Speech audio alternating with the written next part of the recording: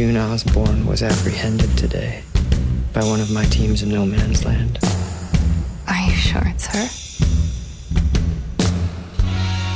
Yes, it's fully verified.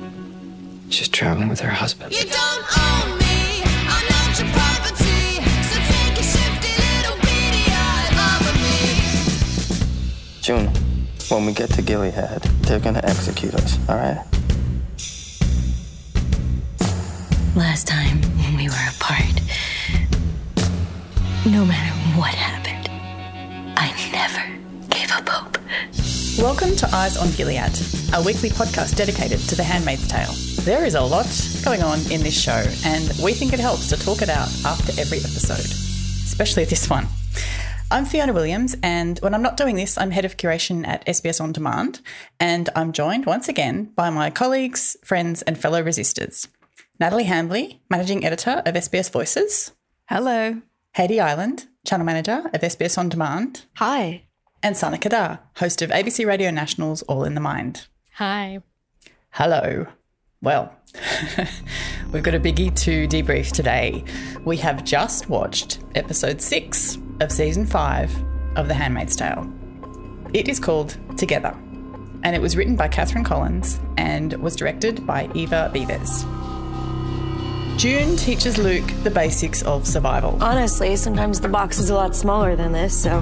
That's crazy! That is insane! Serena tests the hospitality of the Wheelers. I'm going for a walk. Absolutely not. You need to rest. Your baby needs to rest. And Aunt Lydia makes a surprising discovery. She's pregnant? 3 weeks along. I mean, surprising is one word for that discovery. All right, there's so much to unpack in this episode, so let's just get into it and say what stood out for each of us in this episode. Who wants to start? Sana? Oh, my gosh. Let's start with you. Okay, I'm struggling to decide which one. I have two. There are two specific lines that were said. First one is Alanis telling Serena, go to your room.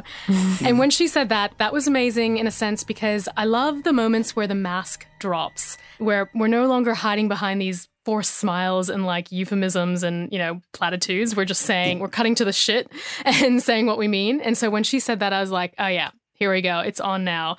So that was like a terrifying but kind of satisfying moment. And I think that's partly why we love a character like Lawrence, because he doesn't sort of play around those games. He just says what he means and cuts to the shit. So love that.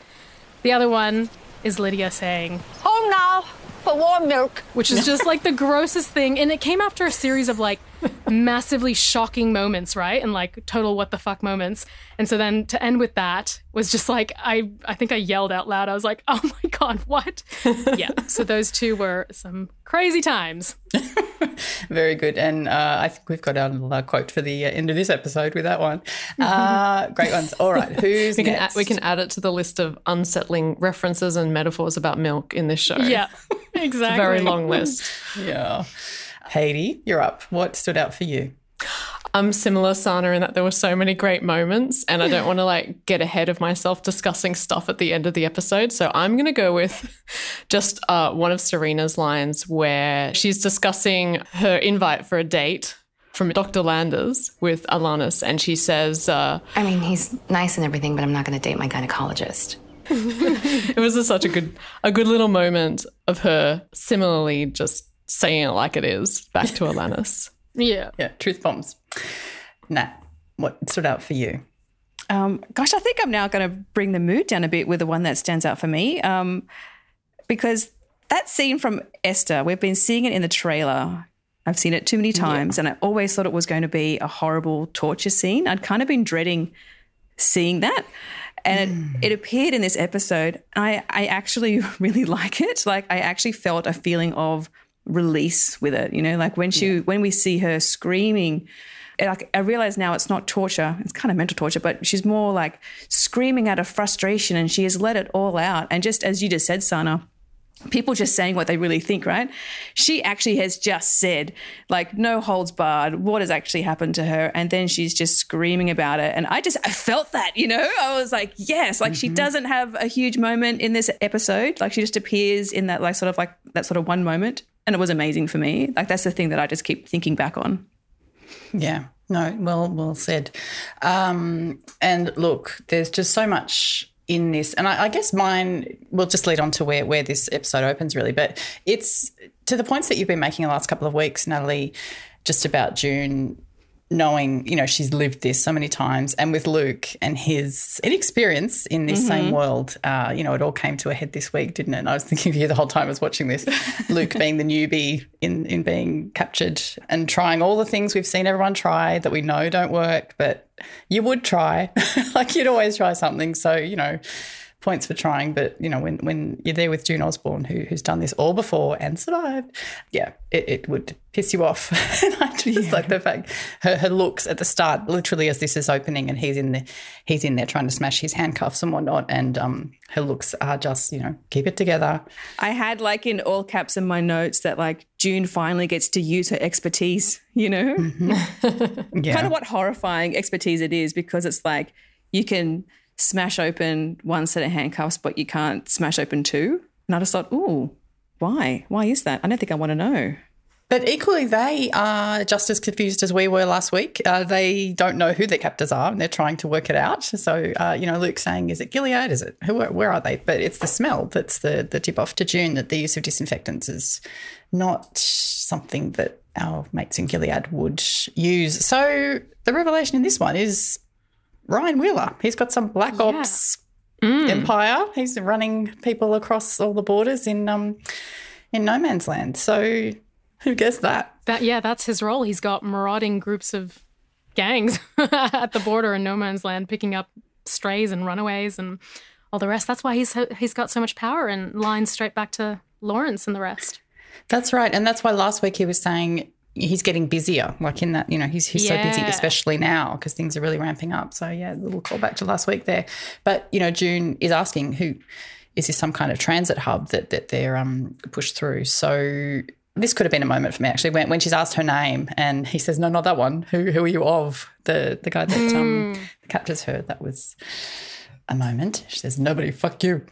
I was wondering if he knew the name June Osborne but thought she was just throwing that out there to like throw him off the scent, like kind of coming into a situation like that and saying, oh yeah, I'm Superman, and they're getting the response, yeah, no shit, like who are you really?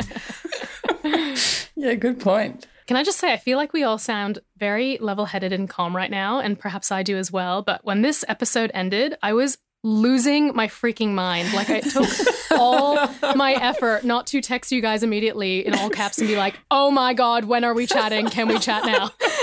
We're sounding very calm and collected, but I was so not by the end of this episode. Oh yeah. Yeah, just, good just point. throwing that out there. No, it needs saying. I think I was clapping at the screen. Thanks for not taking to the WhatsApp. I think we've learned our lesson from that. Yeah, we've done that previously. It's ruined surprises, so I did not. I held back. Yeah. Talk around things. We'll follow the course of the episode. There's just so much to unpack here, so we just want to make sure we cover all the big moments. Serena and her home birthing suite that was installed when the Wheelers knew that she would be staying there. What? I had no idea that this was up here. It's much nicer than what we have at my office in the city, I can tell you. Mm-hmm. That is so freaky. They want her to never leave ever. It's been so much fun watching this little parallel handmaid's existence play out for Serena and all her expressions, and this amazing birthing suite hidden up in the attic next to her little attic handmaid-esque room. Oh, I was loving all these little reveals. It was delicious and horrifying. Yeah, the deadbolt on the birthing suite. Was there a deadbolt? Yeah. I missed that. Oh my God, that's horrifying. Yeah. I mean, I shouldn't be surprised, but geez. Yeah, and that doctor, the smiling Alan Landers. I do love the euphemisms that they use in this show, just with the Wheelers thought it would be safer here. We're being overcautious, but you understand how valuable you are, or the contents of your uterus is. And, the line for me was just, if you don't mind, I'll just take a quick peek. Oh, it was horrible. Oh, so horrible. The line for me was when he was like starting to talk about perineal massage and like getting the tissue. And, oh my God, I was just like, stop talking. You're so gross. That is actually one of the things I think that I had buried from pregnancy that like I was happy to never remember ever again. And as soon as he said perineal massage, I was like, oh no. Oh, it's so gross. Well, Well, I actually was expecting him to offer to show her how, and I have to say I'm just relieved it didn't go there because I was getting all of those creepy feelings from him, thinking, where is he going to take this? And then he took it to a place I was not expecting, you know.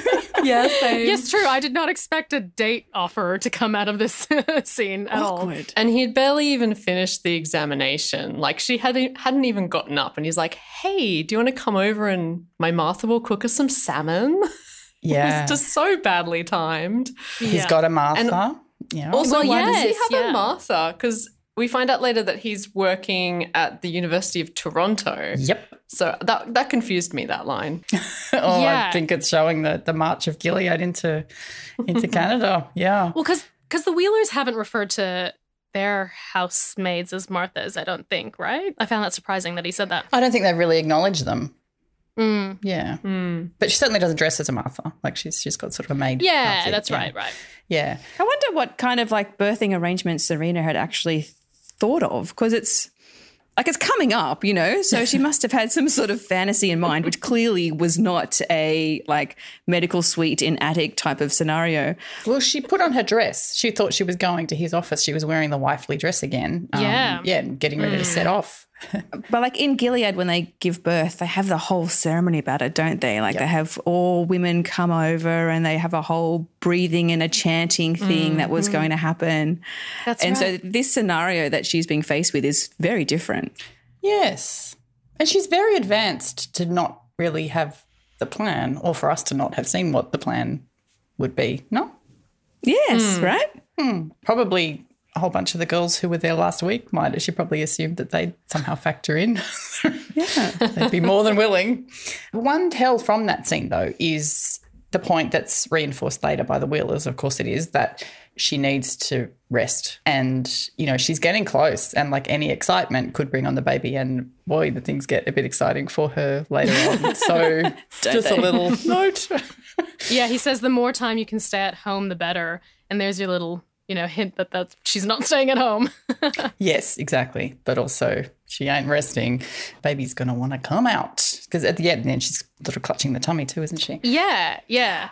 Looks like she's going into labour pains a little bit or something. Yeah, is going on. she does look quite uncomfortable at the end. Oh, I missed that. She sets off on her little Thelma Louise. No, totally. She was clutching her belly and like, you know, a little bit grunting or something. Yeah, it definitely looked like the stress of the situation was like sending her into labour. All that excitement. I wasn't sure if it was just her being stressed about what she knew was about to come, or if it was, something more. Something like labour. This is a TV show. Surely they have to put like these big moments, you know, together. I think it's going to happen. Oh my God, is June going to be the midwife to her? Yes. To her baby? Oh my God. Exactly. That's what I'm envisaging. She's going to give birth in the presence of June now. It's going to be so weird. Oh my God. Yeah. Well, anyway. We are way ahead of ourselves. Well, terrible segue, but this is Handmaid's Tale. The next scene is Esther. We're in the hospital with Lydia, and Esther is bedbound and was going to have a uterus harvesting. Oh my goodness. I know. That line. What was that about? Another awful line in the show. Like, what? Esther's uterus harvesting. Can you think of a worse 3 words? Not an egg. Well, it seemed like the whole kit and caboodle. Yeah. Because Lydia still seemed annoyed, right? And I thought, is this a punishment? Like, is this, like, what is uterus harvesting? Why on earth would they have to do that?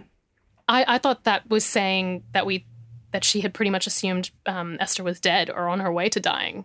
So that's why they were going to go ahead with the uterus harvesting. That's what I thought as well, that she was comatose. She wasn't waking up. So they were not going to waste her uterus, and they're going to make sure it got put into someone else. But she seems pretty alive. Well, that's it. Yeah, it's kind of, I mean, she would have had some vital signs if she's that cognizant. But anyway, that didn't happen because... And again, another terrible turn of phrase, she's filled with his divine light, but she's still going to be bedbound. She's going to be, well, they say, in a high-risk obstetrics hospital pretty much until she reaches term. Yeah, so upshot is, obviously, with the chocolates, Putnam, raped her at the ceremony at his house, the pre-funeral. So that's only 3 weeks ago. So we've talked about the timelines, but yes, so that was 3 weeks. Also, side note, Lydia doesn't know how to calculate a pregnancy properly, because a pregnancy is calculated from your last period, not the date of conception. And there's a couple of weeks between those things. Just little side note there. I felt I had to call that out. Yes. Continue. Noted. Yes, it's true.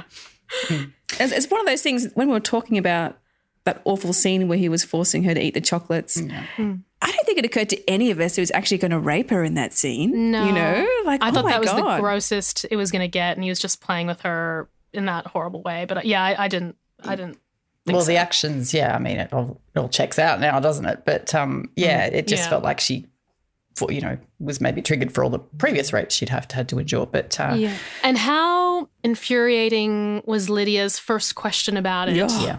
Did you behave in a way that might have, even unwittingly, invited his attention? That would have invited his attention.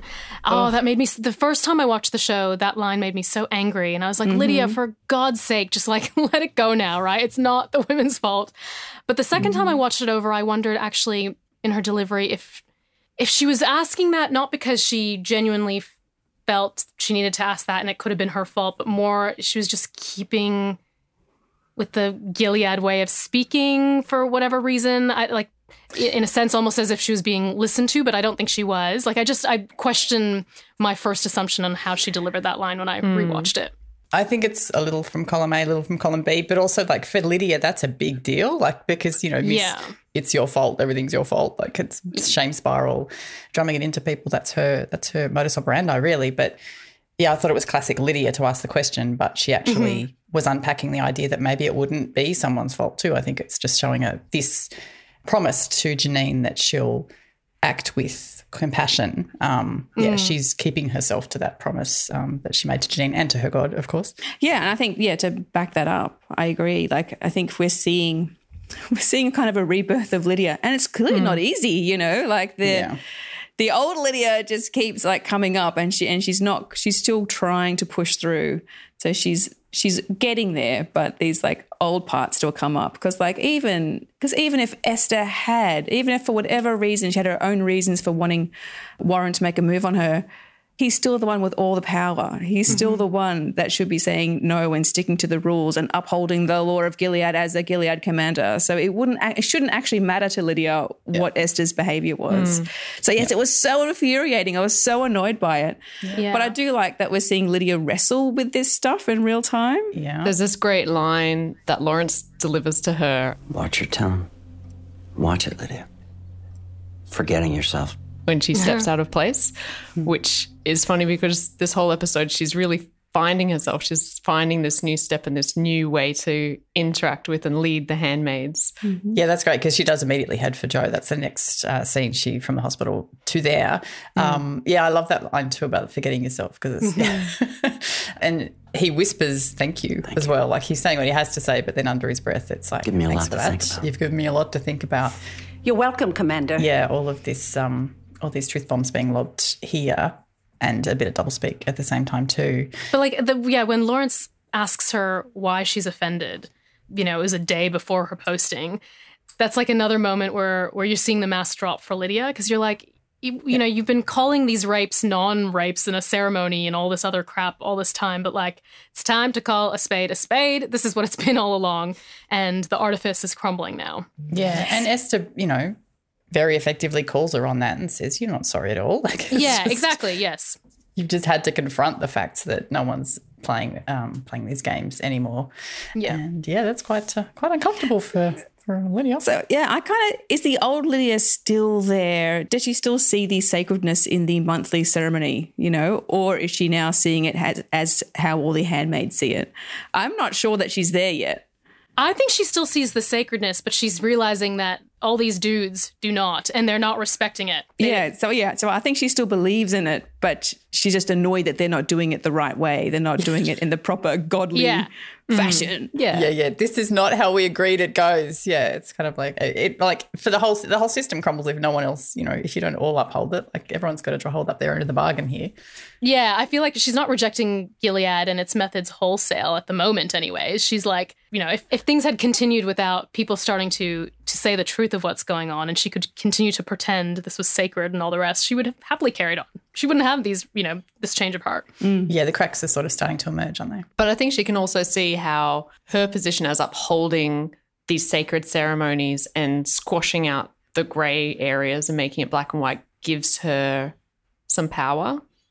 Because at the end of the episode, there's that speech she gives to the handmaids in front of Putnam's body, basically saying that this is justice, and she's, ready to start delivering justice for the handmaids. I feel like that was just a one message to Janine, though. And she got it. Yeah, this one's for you, Janine. Makes up for the eye, right? Yeah. From that scene with Lydia and Lawrence, did anyone cotton on that he was sort of like taking that on and was going to do something about it? I thought that was him very much just brushing aside what Lydia was telling him and being like, move on, lady. This shit happens all the time. Like, I did not expect for, a couple of scenes later for a Warren to be ending up dead at all. Well, I saw the wheels turning about how can I make this work for me? Like, classic Lawrence and classic Serena. And classic June. Everyone's trying to work out how do I make the most of this situation. I did not think it there. I did not see that coming either, because when he said, you've given me a lot to think about, I thought, what is he actually going to do with this? Because he did seem like he was just brushing it off. Yeah. And considering that he is someone who lately has just been calling it for what it is, it makes me, I was kind of expecting him to be a bit more explicit. So when he said, what's a big deal, that is kind of what I thought he was thinking. So I was quite surprised, I'm surprised about a lot of elements to do with that whole thing that's coming up. Yeah. So, I wasn't sure whose side he was on with that. But I have to say, I like where he's always on Lawrence's side. Yeah, he was kind of resistant to teaming up with Lydia. He wanted to put her in her place, but he wanted to use that information as well. But he didn't want her to know that he was going to use that information to his advantage. Yeah. So she didn't have anything on him. Yeah. Speaking of being seen and heard, Luke is side by side with June in the cages. That's the next scene. He's got his nervous energy and she is kind of grateful that the box is bigger this time. It's, she's seeing the bright side of things. Yeah, I'm actually horrified that the cage is so big. Why is it so big? How many people are they putting in there? Like that freaked me out. Yeah. It's a bit of a nod to that finale when we saw the very early roundups of Janine and June, and also the Women in the Cages episode from Lawrence and June from way back. Yeah, they're used to holding a whole lot more people.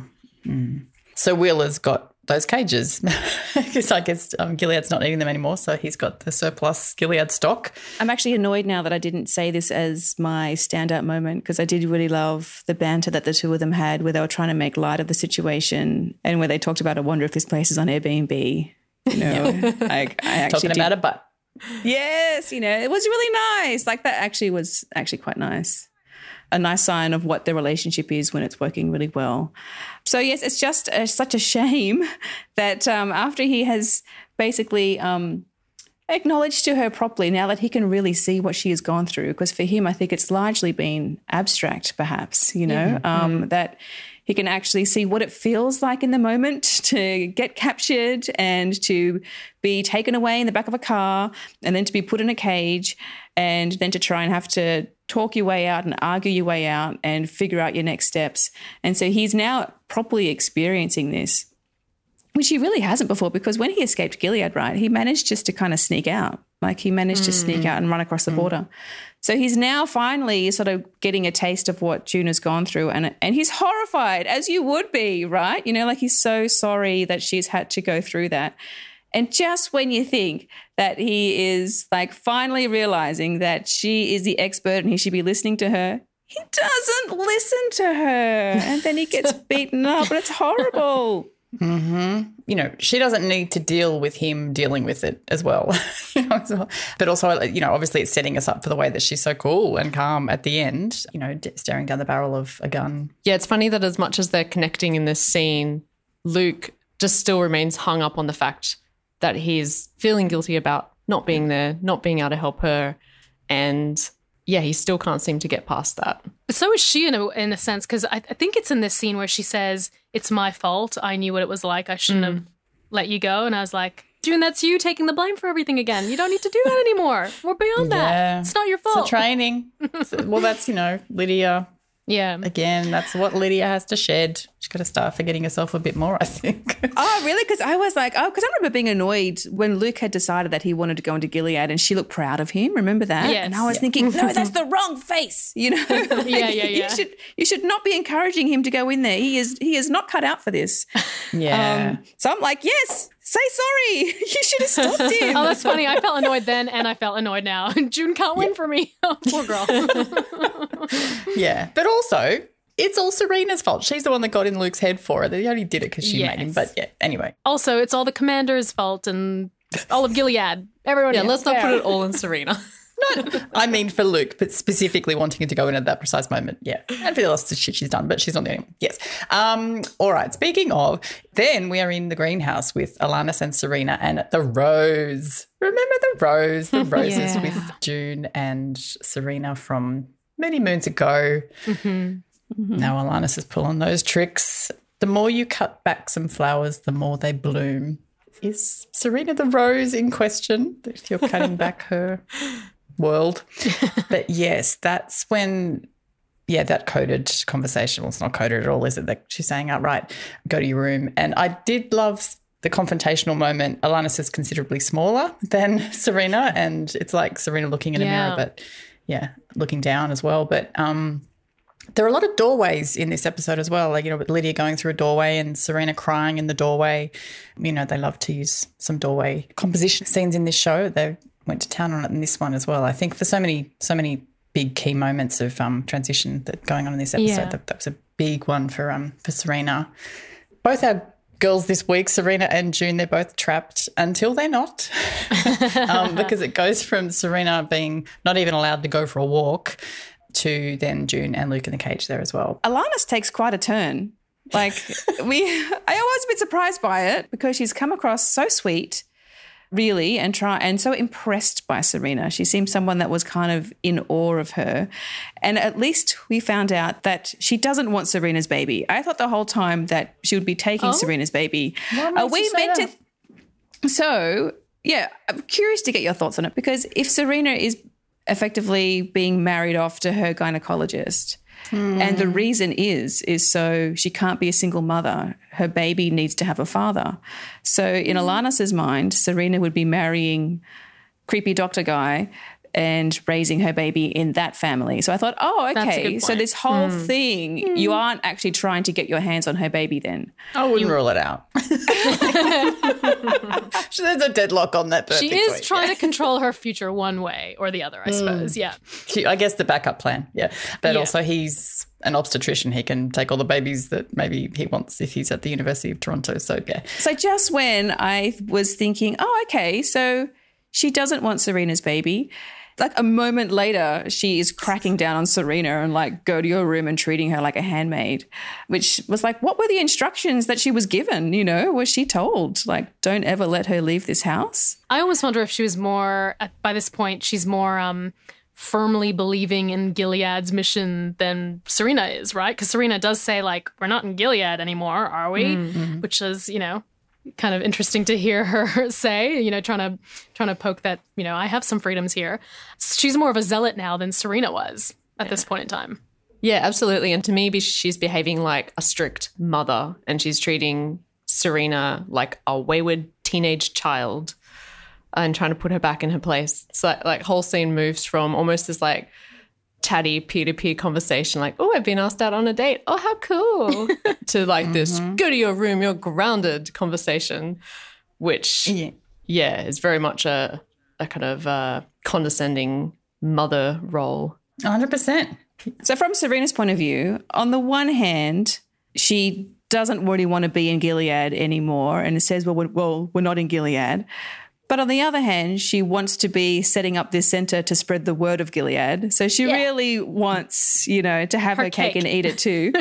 And is she really regretting the choice that she made? When like Tuello offered her freedom effectively? And is she having second thoughts now? Is she thinking, oh, I should have gone down that path instead? Well, I think so. Well, only because the tables have turned. The role this is not the role she thought she'd be playing in Gilead. So, yeah, I think if she was wifely and it wasn't with a creepy obstetrician, then, yeah, she wouldn't have as many issues with it. I guess I'm trying to get in her head because she has a massive turnaround, what Serena does by the end of the episode. I'm like, how did she get from this scene with Alanis to the final scene that we see her in? And and I'm just trying to think, she always thinks about herself. Yeah, I see it totally because she's realizing her circumstances are not as she wished they would be in Canada. Yeah, I agree. She would have continued to be the spearhead of Gilead in Canada if that plan had eventuated, but it's not. And she's in she's in dire circumstances now. So as soon as Wheeler told her that June had been captured and she asked to go, I was like, oh,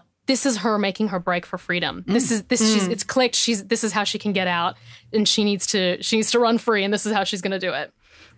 So I see she just saw her circumstances were what they were, and so she could no longer stay in the role that she hoped she would be in. Yeah, when she collapses on the bed and starts bawling after that interaction with Alanis, I think that's the moment that it hits home where she's like, I've tried everything I can to maneuver myself out of this situation, and none of it has worked, and I am a prisoner. Like, that's the moment where it hits home, and then the next scene is with Wheeler. And she thinks he's summoned her because of the argument with Alanis. And I do like he just laughs it off, like, no, why would I care about that? Women's business. That's yeah, exactly. shit.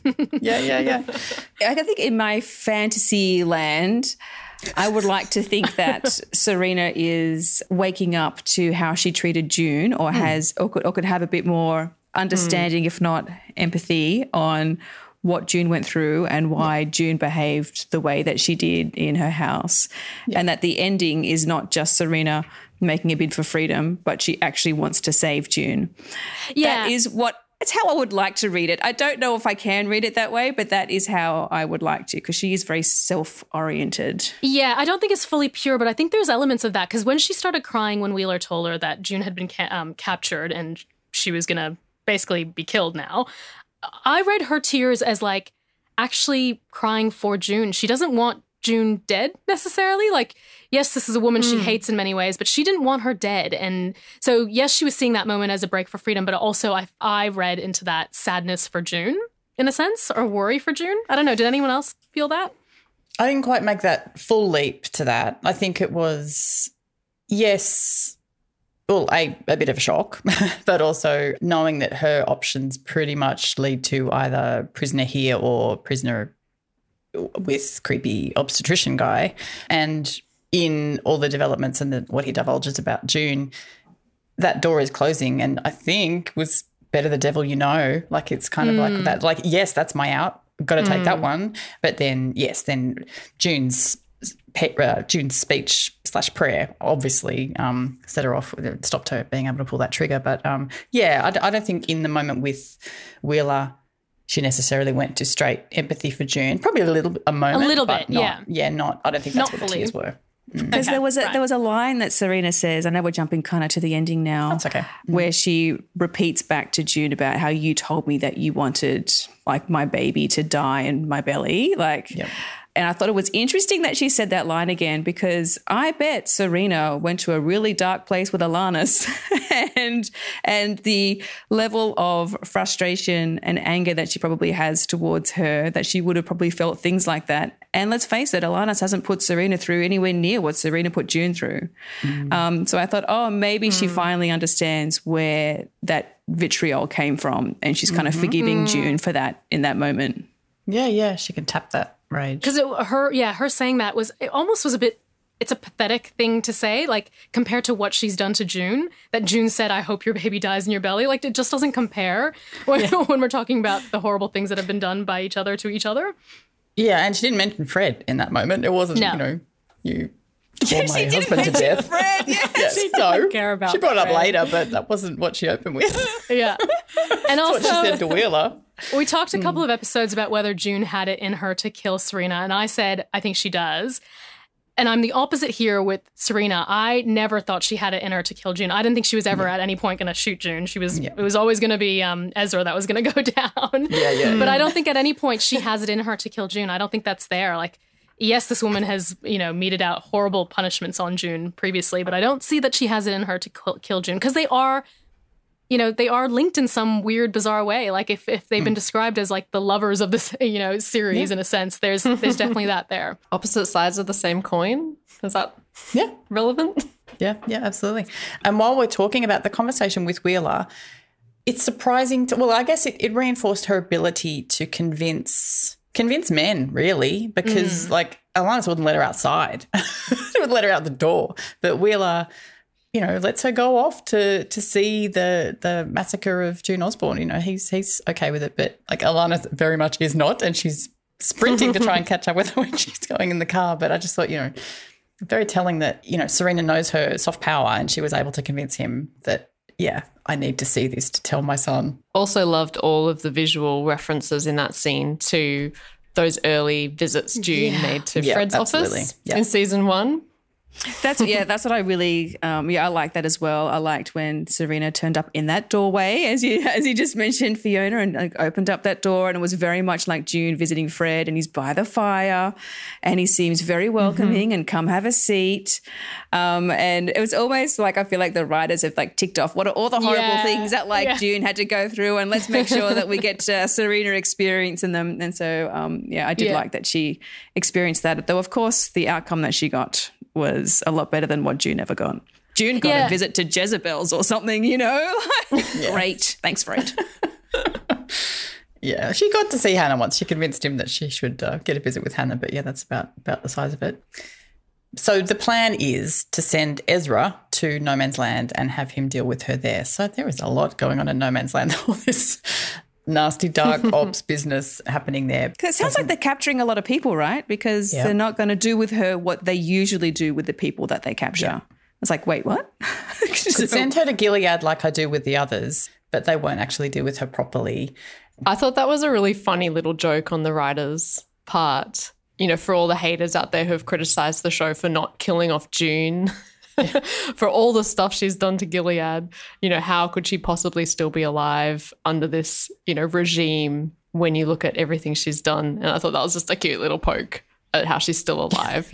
Gilead can't take care of her. We have to take care of her. I like that. That's true. Yeah. There's also, as they're being separated, June and Luke, and going in different directions, we hear in the background one of these vigilante types saying he's legal, they don't want him, and then dump him at the border. So is Luke going to be safe? He's going back to Canada, all fine and dandy? Oh, but dump can also mean like dump his body. Kill and dump. Yeah, so that's true. Yeah, I was just left there going like, I have no idea what the intention there is for Luke. Oh, okay. Jeez. How interesting. I just never keep thinking of Luke dying, but you're right. It could happen.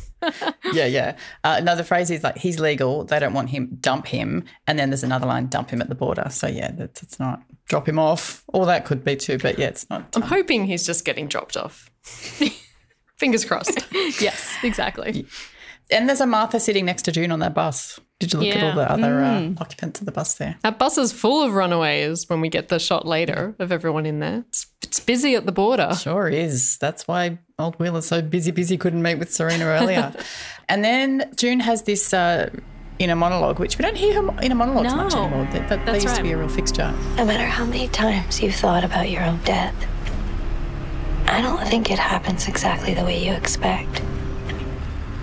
There's always a curveball, some strategy you didn't fully think through. An enemy you didn't see in time.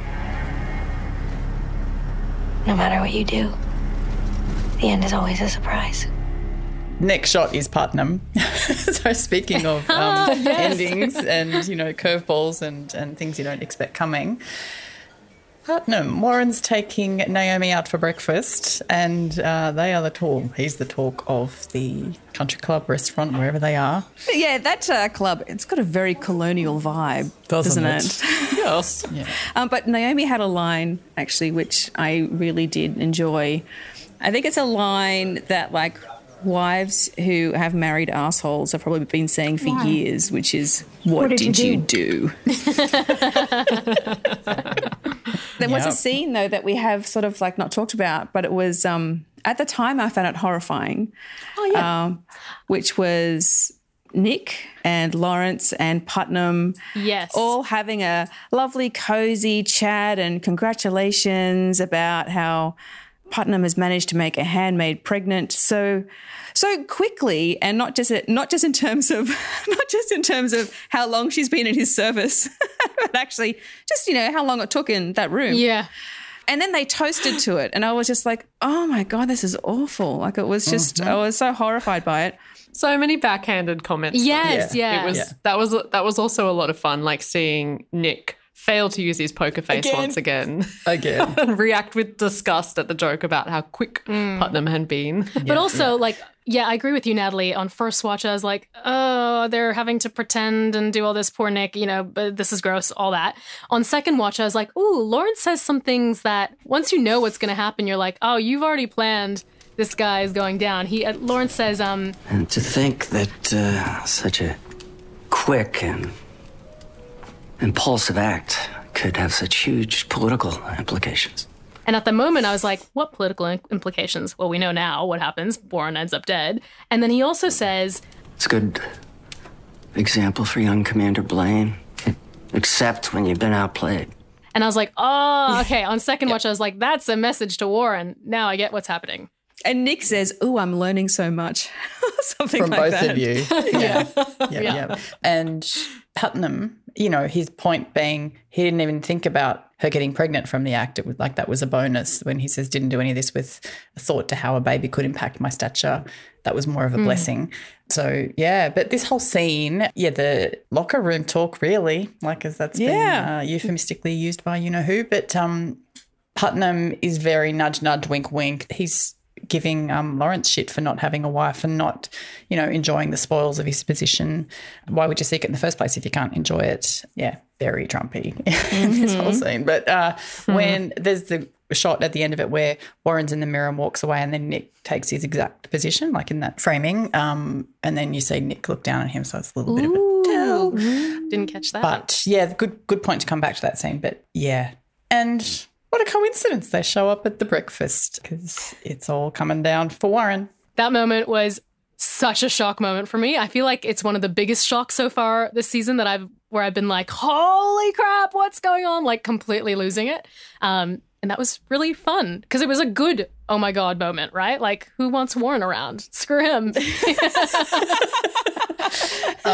They are fun though, the Putnams in the worst possible way. Are, as, in a sense, it yes. being handmaids. But just they're a good double, those two. But they just did it on the street. Like, yeah, it was a bit shocking. Yeah. In the context of Gilead to just execute a commander in that way. Didn't anyone else think? And like shocking for me to see Nick do it. Yeah, and Nick did it, not like a guard or someone. Nick did it. Interesting. Yeah. Shocking for you and Rose as well. Was this Lawrence and Nick moving up to the top of the pyramid and like sort of sending a message to everyone watching over breakfast at the country club? Like, it was pretty full on method of, getting rid of him.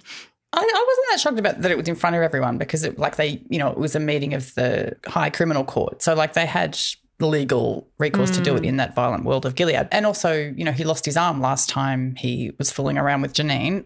I mean raping, they would say fooling around. But, the crime is rape of unassigned property as well. So it's, it's Gileadian way of dispensing with someone who breaks their rules. Yeah, that's where Lawrence says, "The eyes of the Lord are everywhere. Keep watch on the wicked and the good." And then we find out that Rose is pregnant. Well, that was my other oh my God moment. So many oh my God moments. Yes, absolutely. This is why Lydia's warm milk line after those two moments was like, what the fuck is happening now? This is crazy. Lie down. Yeah. When they were having that chat on the couch together, Rose and Nick, I just had I had a famous phrase pop into my mind, which is, there are 3 people in that marriage. And there was a nice gap between them on the couch. And I thought, I know where she goes. Yeah. And she says, "I'm worried about the kind of person this makes you." And he mutters it, like he repeats that. So it's like, June would be fine with it, and she would have pashed him right afterwards, even with all the blood in his face. Like, those two would be fine. Yeah. Because we never got the Nick backstory. I feel like he said that because he's always been that person. He was that person before Gilead, like it's just an extenuation of it. And so him shooting Warren and murdering him like that in front of everybody, I guess, is it similar to the way that Warren's power move is getting Esther pregnant? Is this now Nick's power move? He's now got his wife pregnant and he's now murdered somebody. Like, he's on the way up, right? Like, that's Give that man a badge. Yeah. There's also children, like using children's best interests to justify actions in this episode, isn't there? Like there's Nick saying that he's killed Putnam to make the world a better place for their child, and there's Serena telling Wheeler that she wants to go and see June, so that she can tell her son that she, watched his father's killer get murdered. Or there's Serena being told by Alanis that having a mother and a father is in the best interest of the child, regardless of your own feelings. And then I think it all comes full circle at the end when June gives her prayer about their children's future. Yep. It's lots of references to children. Yeah, the children are our future. Yeah, absolutely. It does come full circle nicely in June's prayer. I would like to think that it's true that, like, when Nick says, I did it for the future safety of our child, I would like to think that, like, if everyone knew what Warren had done and he got murdered for that might actually have positive repercussions in the safety of handmaids in the commanders' houses. It did come across as a little inauthentic when he said that, though.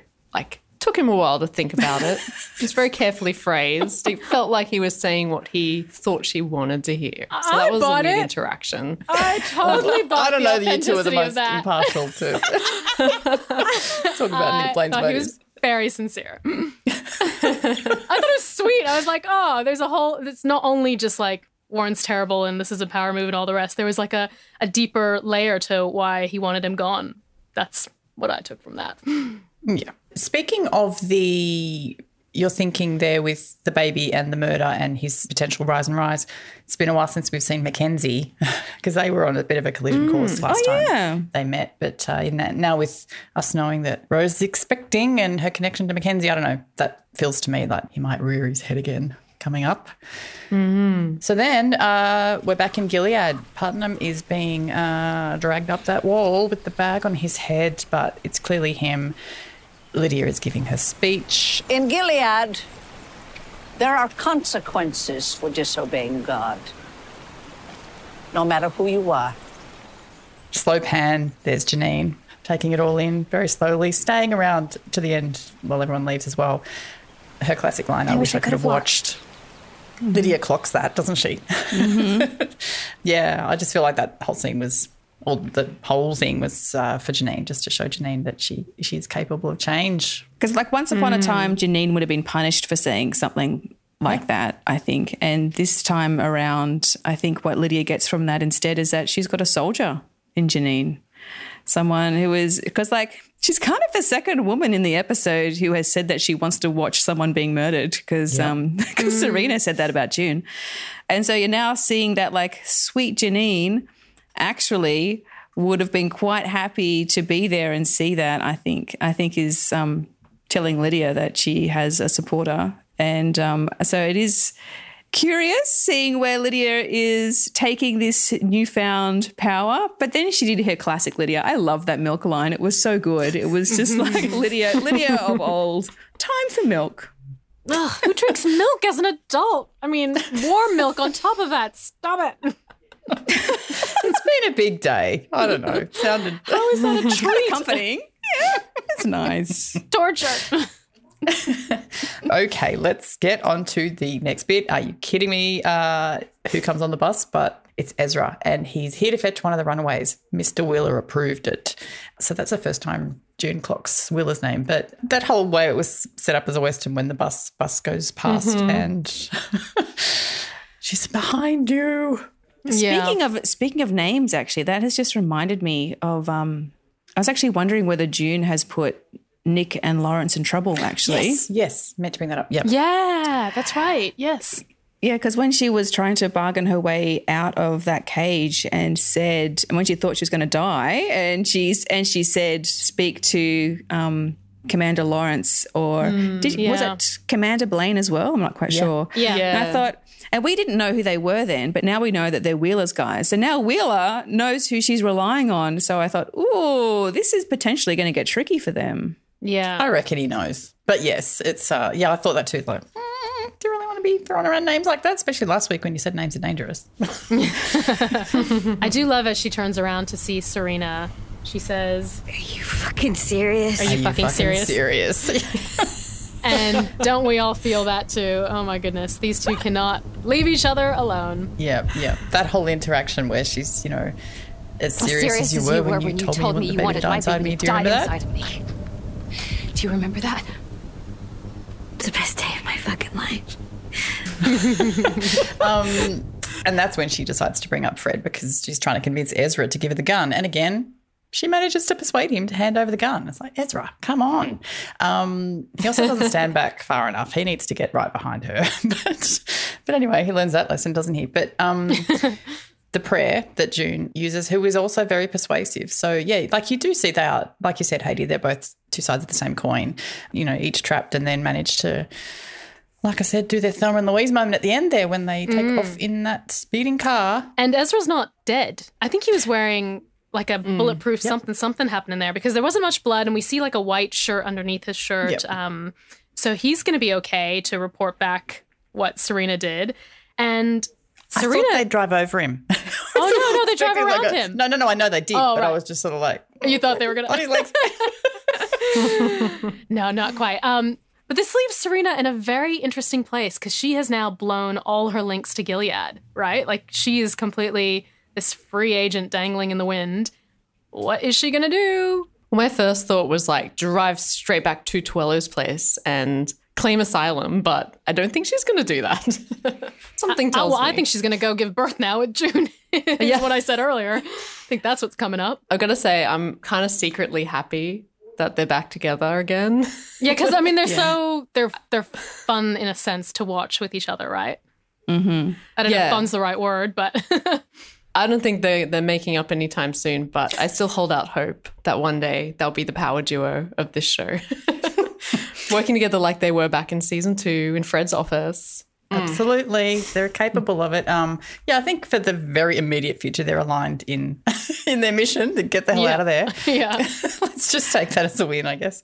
But yeah, here's where Elizabeth Moss did say that there might be a hint at some redemption on Serena, and I guess not killing her is a biggie. I guess that's what she was talking about. Also, Natalie, you said, I think in our first episode, you thought June would be pulling the gun to save Serena. Who would have thought it would have been completely the opposite?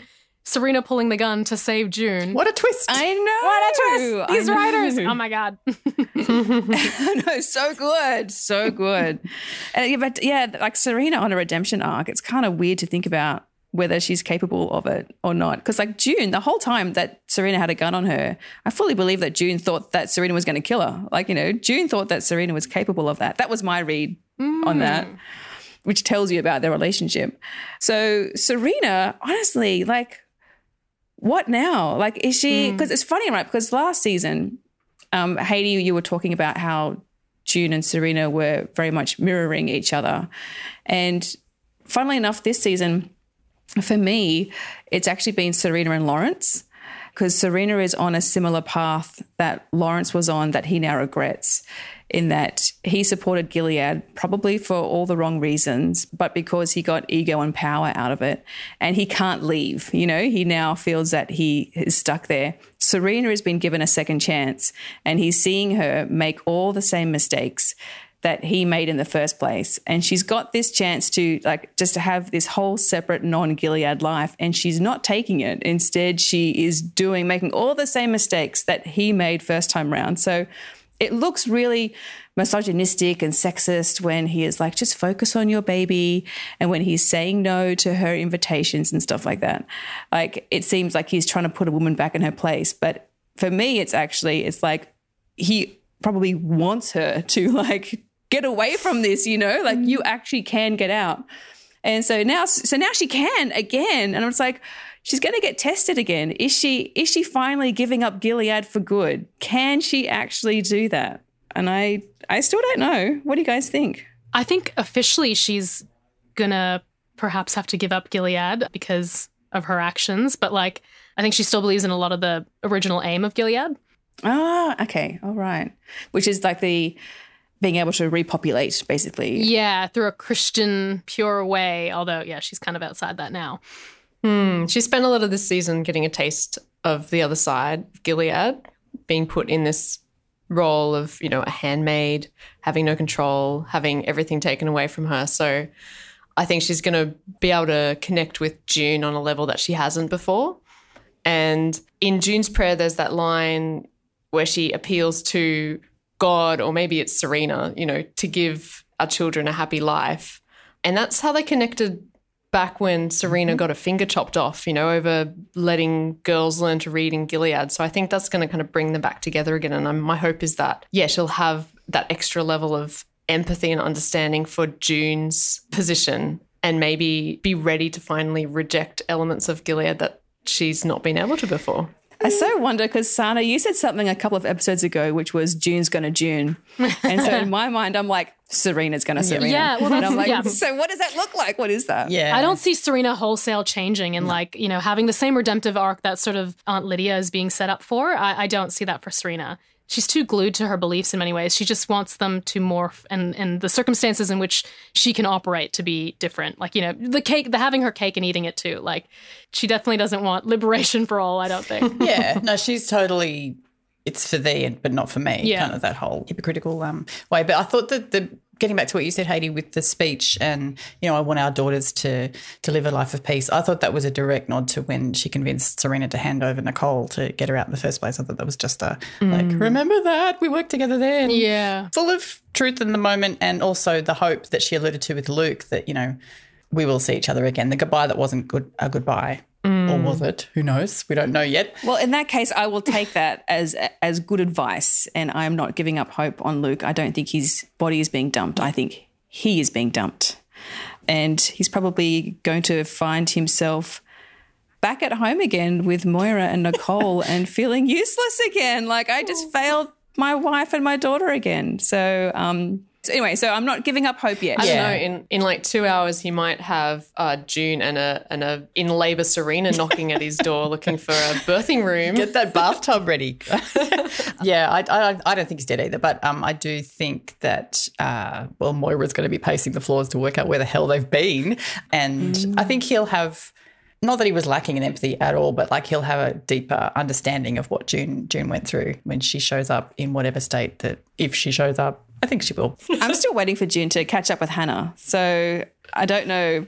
But now that Serena's about to have a baby, I can't see that's going to happen in the next episode. So I don't know. I still hope it happens, but that means June stays in Gilead. So I don't know. I'm so confused, guys. I'm so confused. Well, we have been alluding to the trailer a lot, and a lot of those scenes were in this episode, weren't they? Like the may they do better than we did. I think you might have said, Nat, that you thought that was she speaking to Hannah at that point? Or with like the blood splatter obviously was in this episode. Those moments with June, they figure very much in the trailer. So I haven't watched it again recently. I can't remember what else we've got to get through. Well, because we got a glimpse of Hannah in episode 2, and then we saw that poor young man in the previous episode who said that he doesn't remember his former life, which again was something that June and Luke took on board, which makes me think that we will see Hannah. I just keep hoping. I'm always hoping it's going to be the next episode, but it's probably going to be the last one, isn't it? And Hannah stuff always rips my heart out. So honestly, I shouldn't actually be wanting to see it. It's just going to destroy me. Yeah, well, there's only one way to find out. And so that's it for episode 6. We're off to have words with the University of Toronto about their hiring practices. But thank you for listening. We are eagerly awaiting episode 7. Can you believe it? That one premieres at SBS On Demand on Wednesdays and will screen on SBS on Thursday. I'd like to thank my co-hosts, Sana Kadar, Natalie Hambley and Haiti Island. And thank you for listening. We are absolutely loving your opinions and your takes on this season of The Handmaid's Tale. And we're checking that Twitter feed when you use the hashtag EyesOnGilead for your thoughts. What are some good tweets this week, guys? What have you noticed? You know, someone actually predicted that it was going to be Putnam that was murdered. That was from the blood spatter that we saw in the trailer. And so, wow, kudos to you, whoever you are. You've done way better than any of us. Yeah, you called that one. There was a good one from @RickStack, and it was, what do you make of the character being called Alanis in this Serena being held captive situation?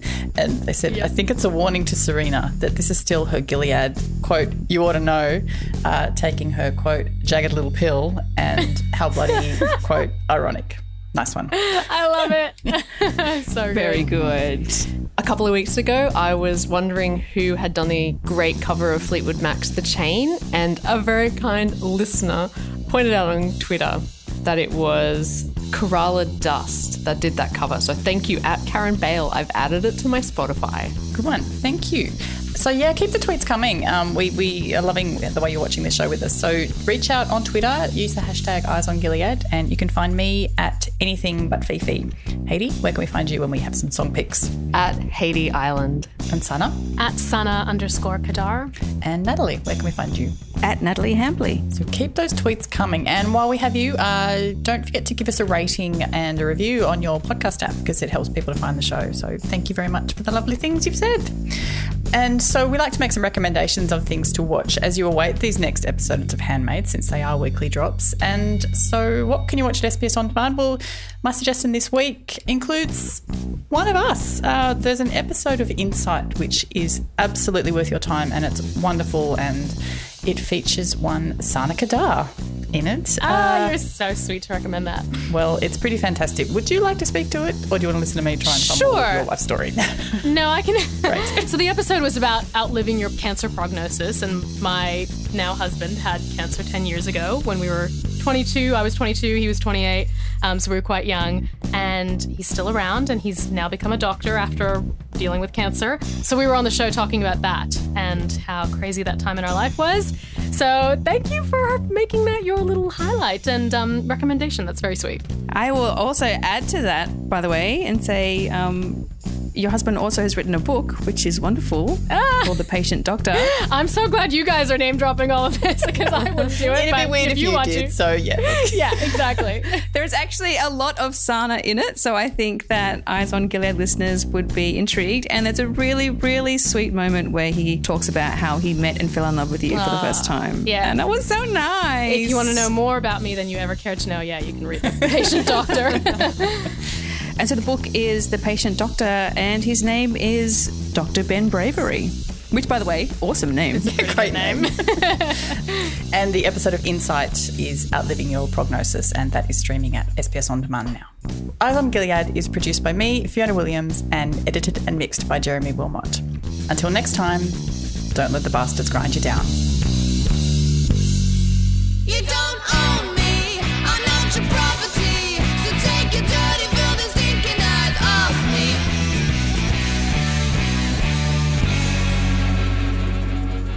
Home now for warm milk.